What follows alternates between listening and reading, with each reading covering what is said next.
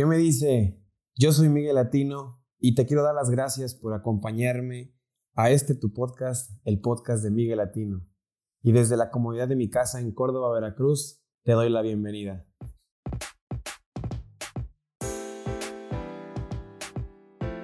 Desde hace varios días, puede que varios meses, he estado con la idea de querer hacer un podcast. La verdad es que no tenía ni la menor idea de qué tema hablaría o cuándo esto sucedería. Simplemente sabía que quería hacerlo y había algo que me decía, hazlo, pero por alguna otra razón nunca se dio. Y hoy, 31 de diciembre del año 2020, he cumplido una más de mis metas, la cual era hacer mi primer podcast. Y es que este año ha traído de todo un poco. Ha traído cosas buenas, cosas malas, pero yo siento que ha traído muchísimas más cosas buenas que malas. Y es que muchos de nosotros decidimos salir de nuestra zona de confort. Algunos ya estábamos fuera de nuestra zona de confort, pero no nos habíamos adaptado tanto a lo que era esta nueva normalidad.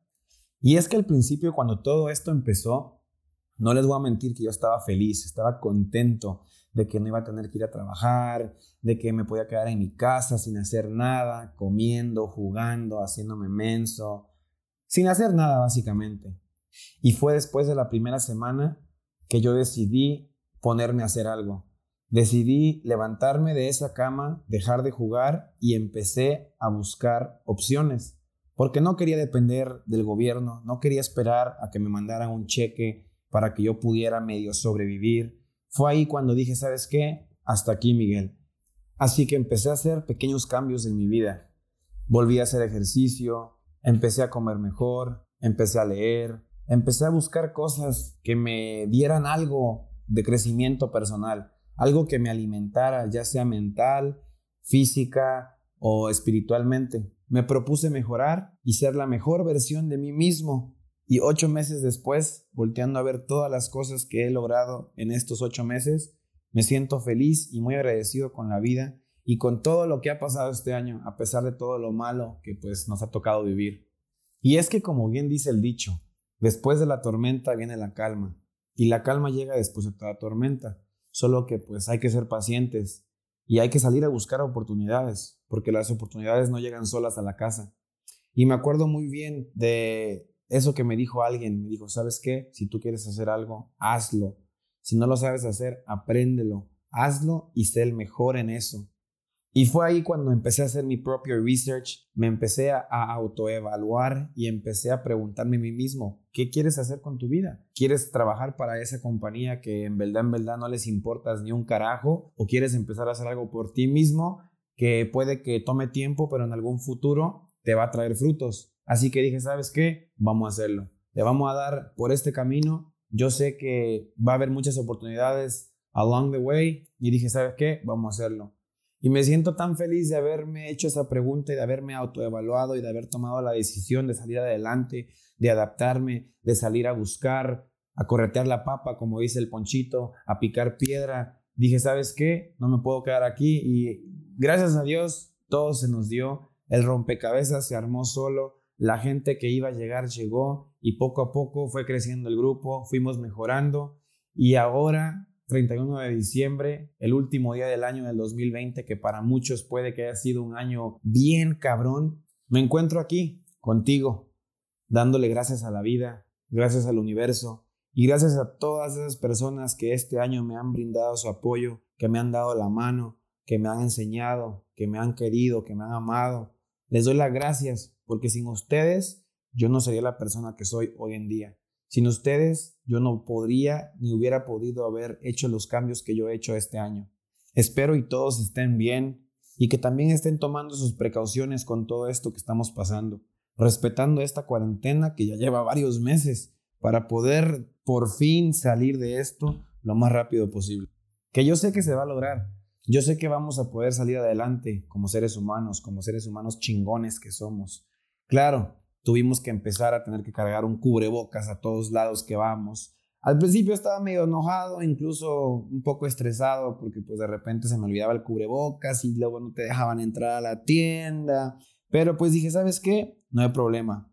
Vamos a adaptarnos y vamos a seguir echando fregadazos como solo nosotros sabemos hacerlo.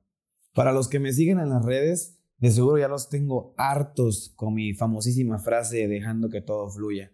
O ya tú sabes, o qué lo que, ¿verdad? Pero es que para mí, este año me he identificado mucho con esa frase, la cual es dejando que todo fluya. ¿Por qué? Es que esta frase me ha ayudado bastante. ¿Por qué? Porque yo solía ser una persona muy testaruda, la cual siempre quería las cosas forzadas o a mi manera. Después de varias subidas y bajadas, más bajadas que subidas, que este año nos trajo, me di cuenta que el forzar las cosas no me iba a llevar a ningún lado.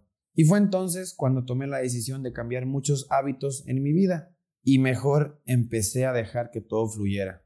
Dejé de estresarme por cualquier cosa o pendejada y empecé a enfocarme en el ser feliz. Esa para mí fue una de las tareas más duras que yo he tenido, ya que pues yo siempre he sido de las personas que me preocupo demasiado por lo que está pasando a mi alrededor, por las personas que están a mi alrededor. Me preocupaba tanto en el que los demás estuvieran felices que yo jamás me di el tiempo de darme eso a mí mismo.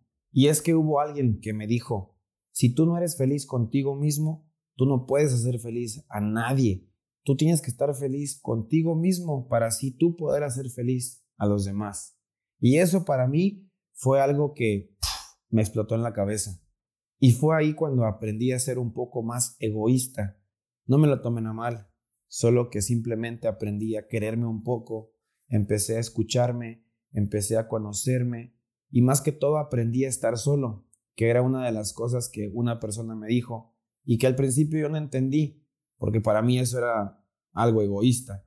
Pero con el tiempo aprendí y una vez lo puse en práctica, entendí y dije, wow, a esto se refería esa persona con decirme que debería yo de aprender a estar solo.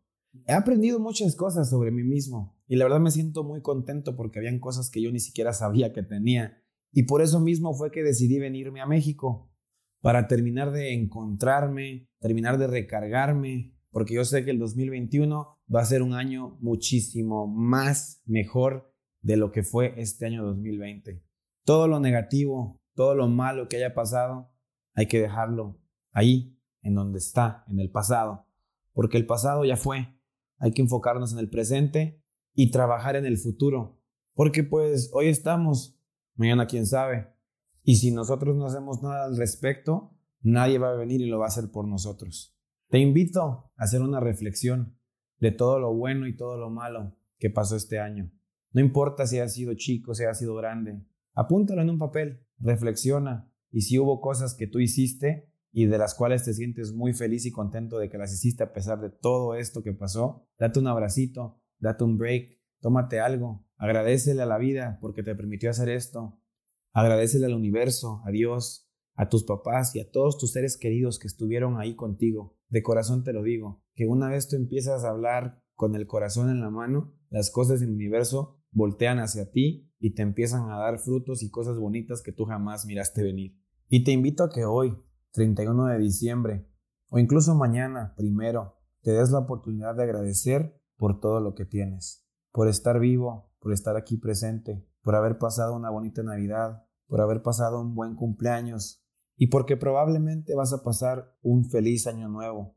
Puede que no en compañía de todos tus seres queridos, pero sí de ciertos que van a estar ahí presentes para poder recibir contigo el año nuevo.